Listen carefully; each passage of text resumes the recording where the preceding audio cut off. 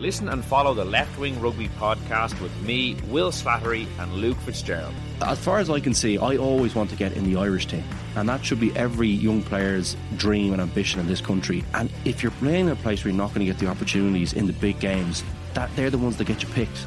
They are the ones, the Champions Cup games are the ones that get you picked. You need to be playing in a team and starting in a team for those games. It's as simple as that if you want to play in the Irish team. Every week on Apple, Spotify or wherever you get your podcasts.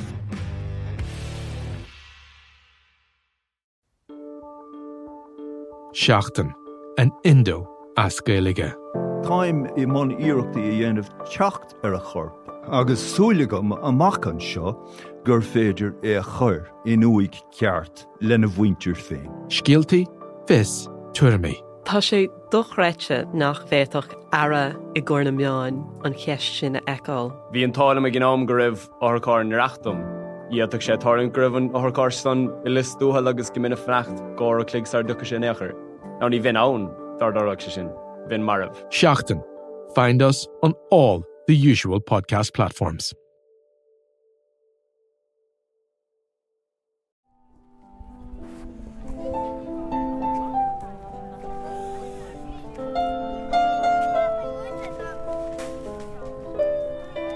What's your name?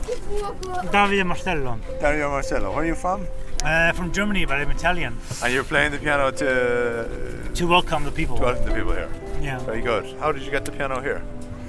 Car and trailer. Car and trailer. Wow. Okay. Brilliant. Well done. It's a surreal moment when you're standing in the middle of all these people arriving across the border, and in the background you hear the music from this piano wafting across the air.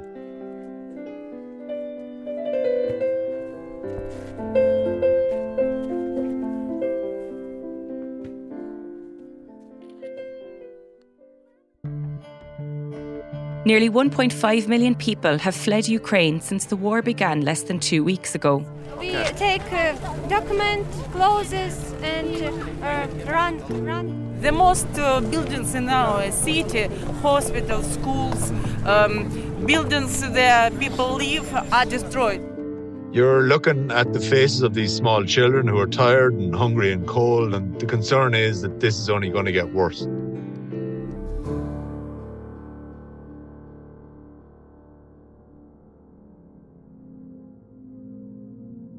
It has become increasingly difficult for Ukrainians to flee their own country. On Sunday, Russian forces fired on evacuees, leaving at least 3 people dead outside Kiev. And a second attempt at a ceasefire to evacuate civilians from the southern city of Mariupol collapsed after just 45 minutes because of heavy shelling. On Monday, Russia announced new humanitarian corridors to transport trapped Ukrainians to Russia itself, but this was immediately dismissed by authorities in Kiev as an immoral stunt. We will not forgive hundreds and hundreds of victims, thousands and thousands of sufferings. Instead of forgiveness, there will be a day of judgment. I'm Denise Callanan, and today I'm speaking to our very own journalist, Fionnán Sheehan, who has spent the last week on the Polish-Ukrainian border watching the crisis unfold. So Fionnán, you've travelled to Poland this week. Where exactly are you? I've been travelling up and down the 500 kilometres of the border with our photographer Mark Condren for the last 5 days. So I'm here at the Medyka border crossing in southwest Poland. Last night we were at a border crossing called Medyka, and literally we were still there at about 11:30, and there were still streams of people coming across. And on the far side of the border, there are about 2 to 3 kilometres of queues of just people. These aren't people in cars; these are just pedestrians queuing to get across the border. But then there's just heartbreaking images of kids asleep sitting on top of suitcases, elderly women sitting on the ground. The majority of the people who are coming across are women and children, because men of fighting age between the age of 16 and 60, they're not allowed to leave Ukraine. They're staying there to fight the Russians. The government is not letting them leave. And Fionnán, you've met quite a few people now over the last few days that have struck a chord with you, not less because they represent the stories of so many hundreds of thousands of other people.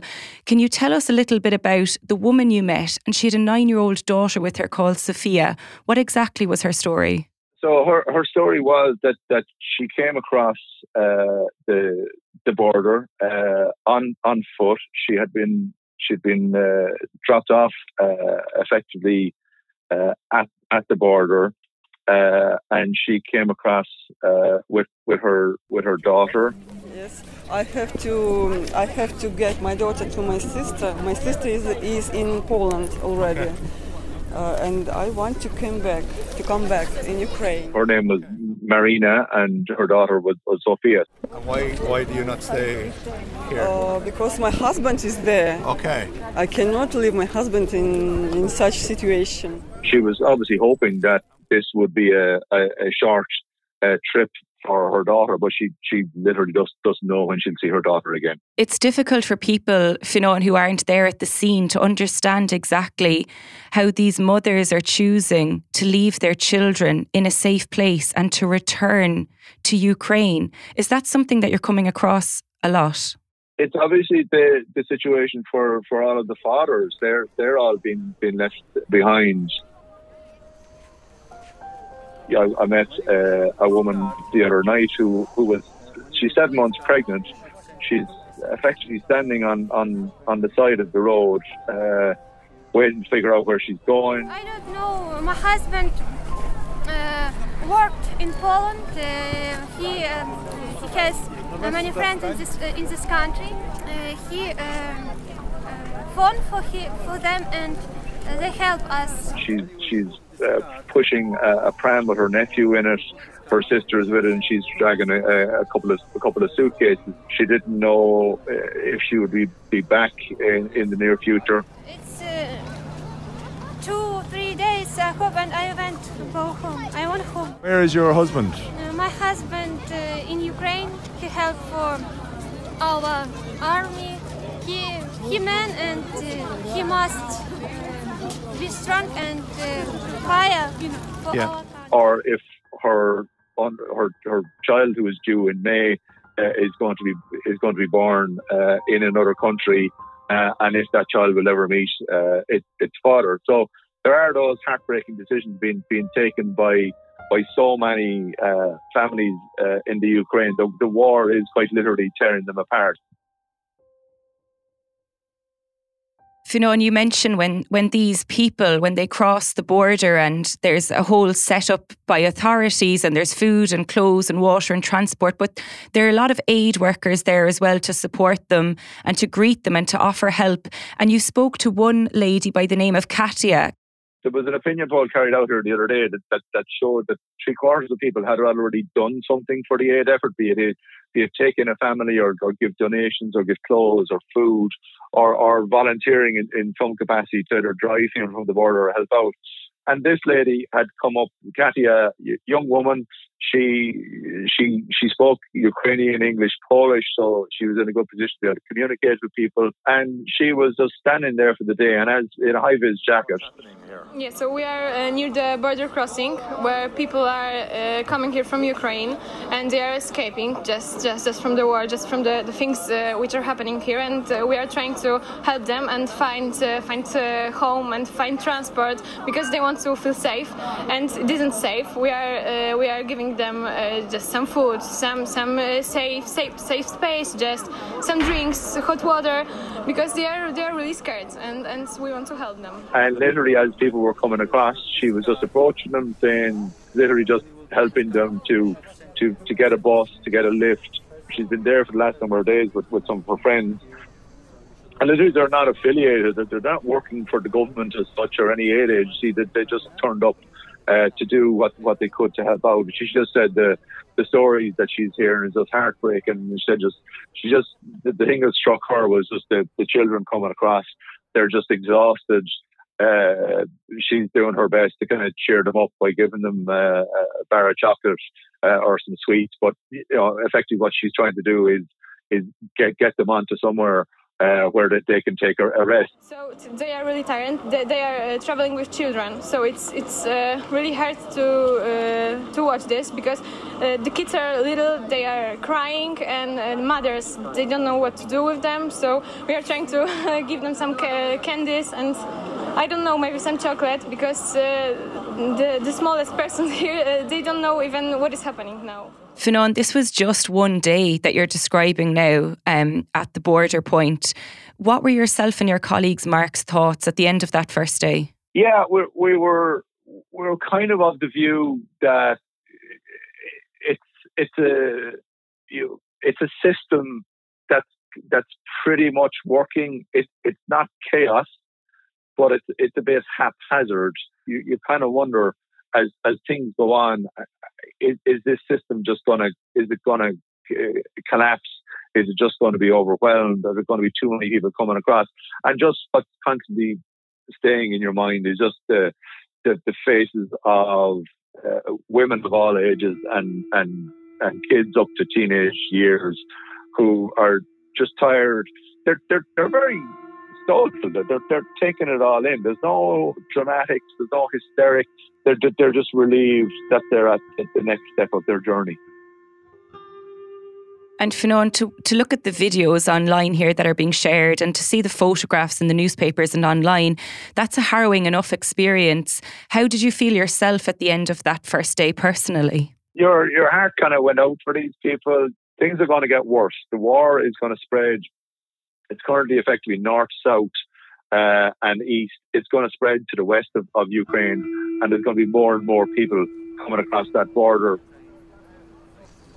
On Friday, in a location called Rzeszów, you actually met a group of Dublin men yourselves who took matters quite literally into their own hands. Can you tell us a little bit about this group of men? These were four guys from Dublin who know each other. They're in the construction sector. They saw what was going on. They said, we have to do something. So one of them, he's a businessman, so he set up a GoFundMe. He was able to contact some of the business contacts, and he literally just whipped some cash together pretty fast, and they headed out. This idea was set in motion by Peter. Called me and asked me would I make a donation, and through that conversation we decided that we would come out here. We're bringing medical supplies, clothing, military uniforms. We're bringing drones with high resolution cameras so the military can use them for surveillance or to watch what's coming down the street, and we hope to set up accounts in this town where we can put the funded money into the accounts, so no money changes hands with anyone. We will just pay the bills as they need the equipment. His name was Alan Gale. He's from Lucan. He was at Lucas Mazur from Lucan. Peter Siegela, who's from Lusk, and Igar Forex, who's from Kimmage in Dublin.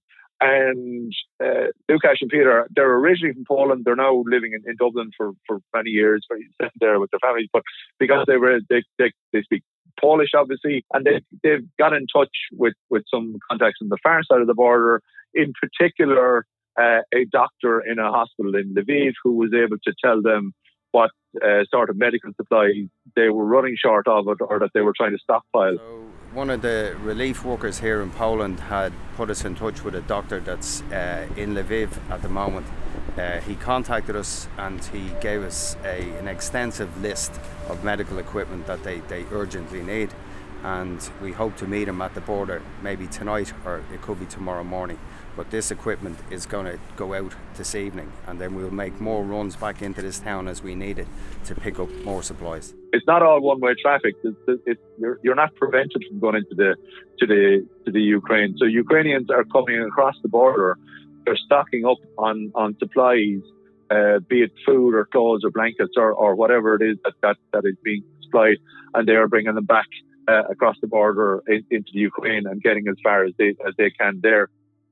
There was one woman, Fionnán, on the Saturday in Midica, and she took a bit of time out to speak to you. Her name was Liana, and she's one of many people who've had to leave their family behind in order to get to safety. Where was she from, and did she know where she was going? Yeah, so that was Liana. She was describing how in her apartment building they had spent several nights down in the basement because the area was being bombed. And we was living in Kiev all days with sounds of bomb, avion, many terrible sounds. And you're on your it's own? really war in Ukraine.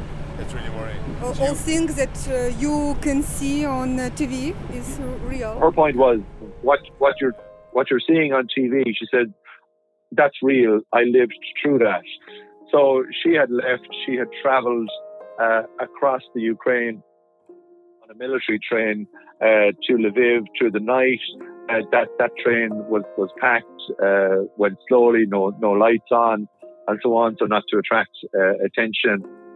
She was getting on a bus to head to Trieste in northern Italy. She has some friends in Italy, and she's going to stay with them. She was one of the people that struck me particularly because she had left. Her brother had to stay behind. He was helping out with a civil defence unit in the area.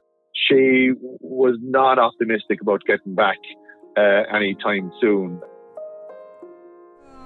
For all these days, I don't want to go away because in Kiev, in Ukraine, our home, our families, our parents, all things that we have. I'd say there's many in the same frame of mind, Fionnán. You've been on the border now quite a few days at this stage. How do you feel yourself about the unfolding crisis, and how has it impacted you? It's upset. My colleague Mark Condren would have been in situations like this before, and he finds it. He also said he found this just quite upsetting. It's just the kids. I certainly found it upsetting whenever I see a kid who is around about the same age as my own son, who's 18 months. I just look at them and they look the same as him in terms of age and demeanour, and it's just hard to imagine that those kids are being dragged through this ordeal. They're the younger kids won't remember any of this in years to come, but it's just the trauma that they're going through. That they're just exhausted and hungry and cold, and it is a dreadful predicament that they're being put through.